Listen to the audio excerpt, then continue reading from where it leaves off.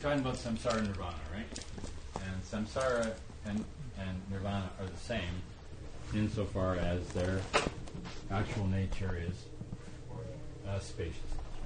So then the characteristics are different, or the form it takes is different according to the delusion, right? So insofar as you're subject to delusion, you're in samsara. Insofar as you're not subject to delusion, you're in nirvana. The nature of the nature of samsara is that it's repetitive. It just keeps going around and around. And the key characteristic, of course, is that in samsara, because of the illusion, you're subject to suffering. And in nirvana, you're not subject to suffering because you're not subject to the delusion. It's pretty straightforward.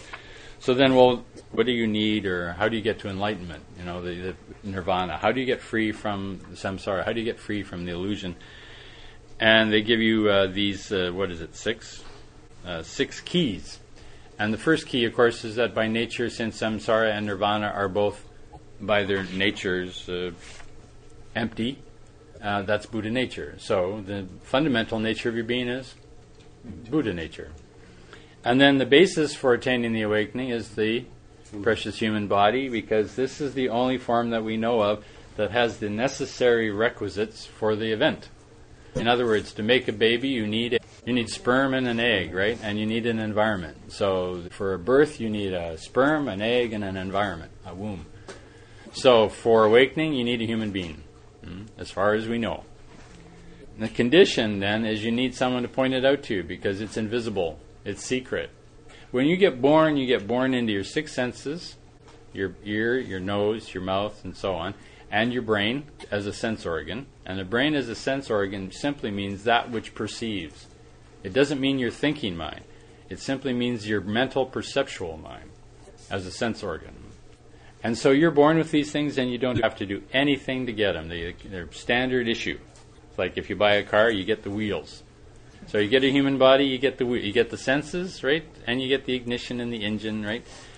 But you don't get your choice of color or, bucket seats or stereo or whatever, right? That's extra. So the awakening, although it's inherent in your being, needs to be activated, like the Cylons. You need to activate the awakened potential, and from that you have to hear it from somebody. Somebody. Help me.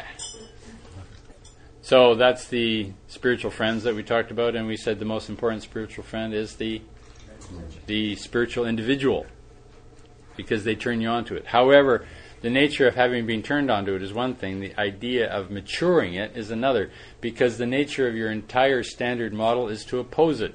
Why does the standard model oppose it, the awakening? Because it's not about you. I mean, it's the fundamental issue is that the standard model creates an ego. What switches on or switched off potential? Suffering. In other words, the suffering of being a human being, the suffering of being an animal, the suffering of being in the God realm, the suffering of being a jealous God, the suffering of the hungry ghost realm, and certainly the suffering of the hell realms, triggers the dissatisfaction with samsara. Once the dissatisfaction with samsara turns on, you look around for alternatives. If you have dissatisfaction with samsara, and it's intense, and you don't meet the awakened idea, what happens to you? You go insane. You commit suicide, you end up in hell, you end up schizophrenic. It's not that if you have met the Buddha, it doesn't necessarily save you, because once you've met the Buddha, you got to get to work. If you just kind of meet the Buddha and continue to be you'll still go insane. One form or another. Either intensely insane, like psychosis and schizophrenia, or just marginally insane, like you. Or what we call neurotic. So you remain basically neurotic, because fundamentally the suffering isn't intense enough. And the reason the suffering isn't intense enough for you is because you're not looking at it. Not clearly. You're drugging it out. Relationships, work, career, family, friends, activities.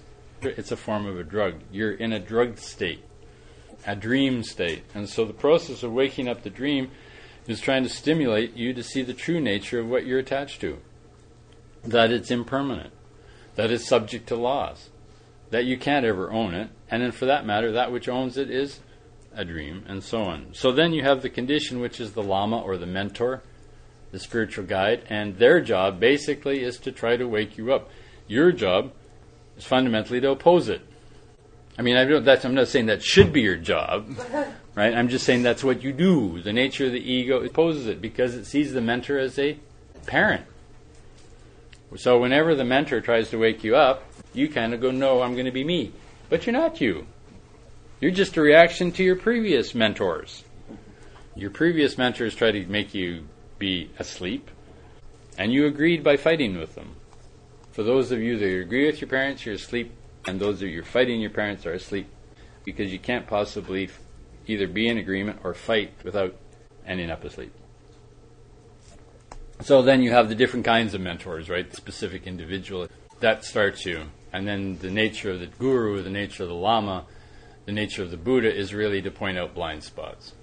You don't need the lama to practice. You don't need the lama to do your exercises. You don't need the lama to study. You don't need the lama to reflect or contemplate on the Dharma. That you can do on your own, right? But what you can't do is you can't see your blind spot, because the nature of blind spot is that it is blind. And so the condition is the mentor.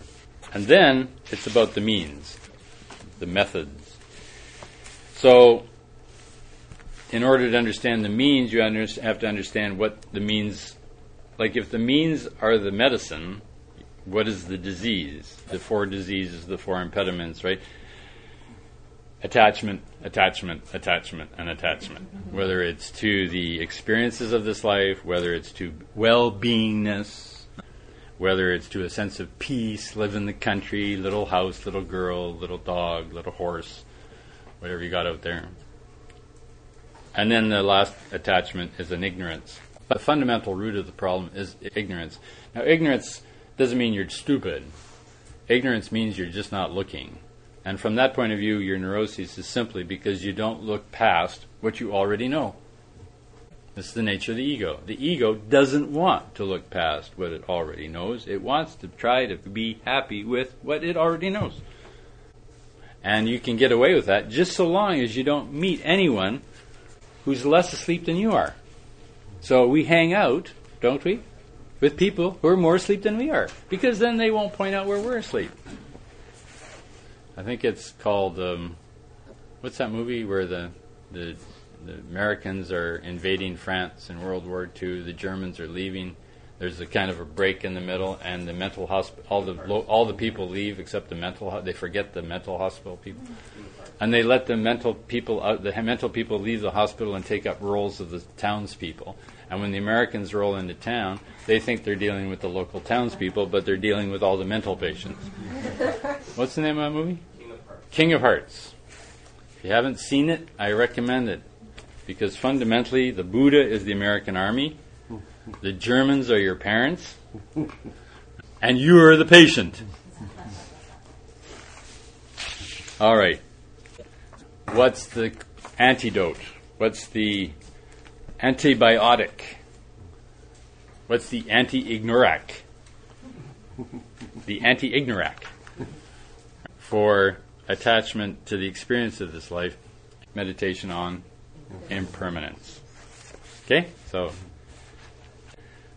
we're going to today look at the meditation to overcome worldly well-being, the illusion, the attachment to worldly well-being. Of course, we want you to be well, but you can't tell a heroin addict that he's healthy, can you? Anyway, tonight we'll look at the attachment to well-being of peace. That's done through the meditation on love and compassion. What is truly peaceful? Truly peaceful life is not a nice little apartment necessarily, nice house, ba-ba-ba-ba-ba-ba. Peace is actually a heart of love and compassion. If your heart is in a state of love and your actions are based on helping people, you can't possibly not be in peace, because their suffering and their problems and their pain and whatever they're doing to you isn't your problem. Their slings and arrows of outrageous fortune will not harm you. I have come to bury Caesar, not to praise him. Work for it, guys, work for it. All right, then the last one is about how to do it. So far, we haven't even talked to you about how to do it. We're just trying to get you to do it. Oh, and lastly, by the way, this, one condition is 3, means is 4, And then 5 and 6, and that's the results and the activity. So that's what you end up with. Right? The results of Buddhahood and what a Buddha does. So by and large, the majority of the book is how to do it. How to do it. Teachers spend 90% of the time convincing you to do it. 90% of the time is talking to you about your families, your relationships, your jobs, your career, what you want to do, where you want to go. None of that has anything to do, particularly, with the actual practice of the path. It's mostly about getting you off your royal. For more information, please visit clearskycenter.org. That's ClearSkyCenter.org. Thank you.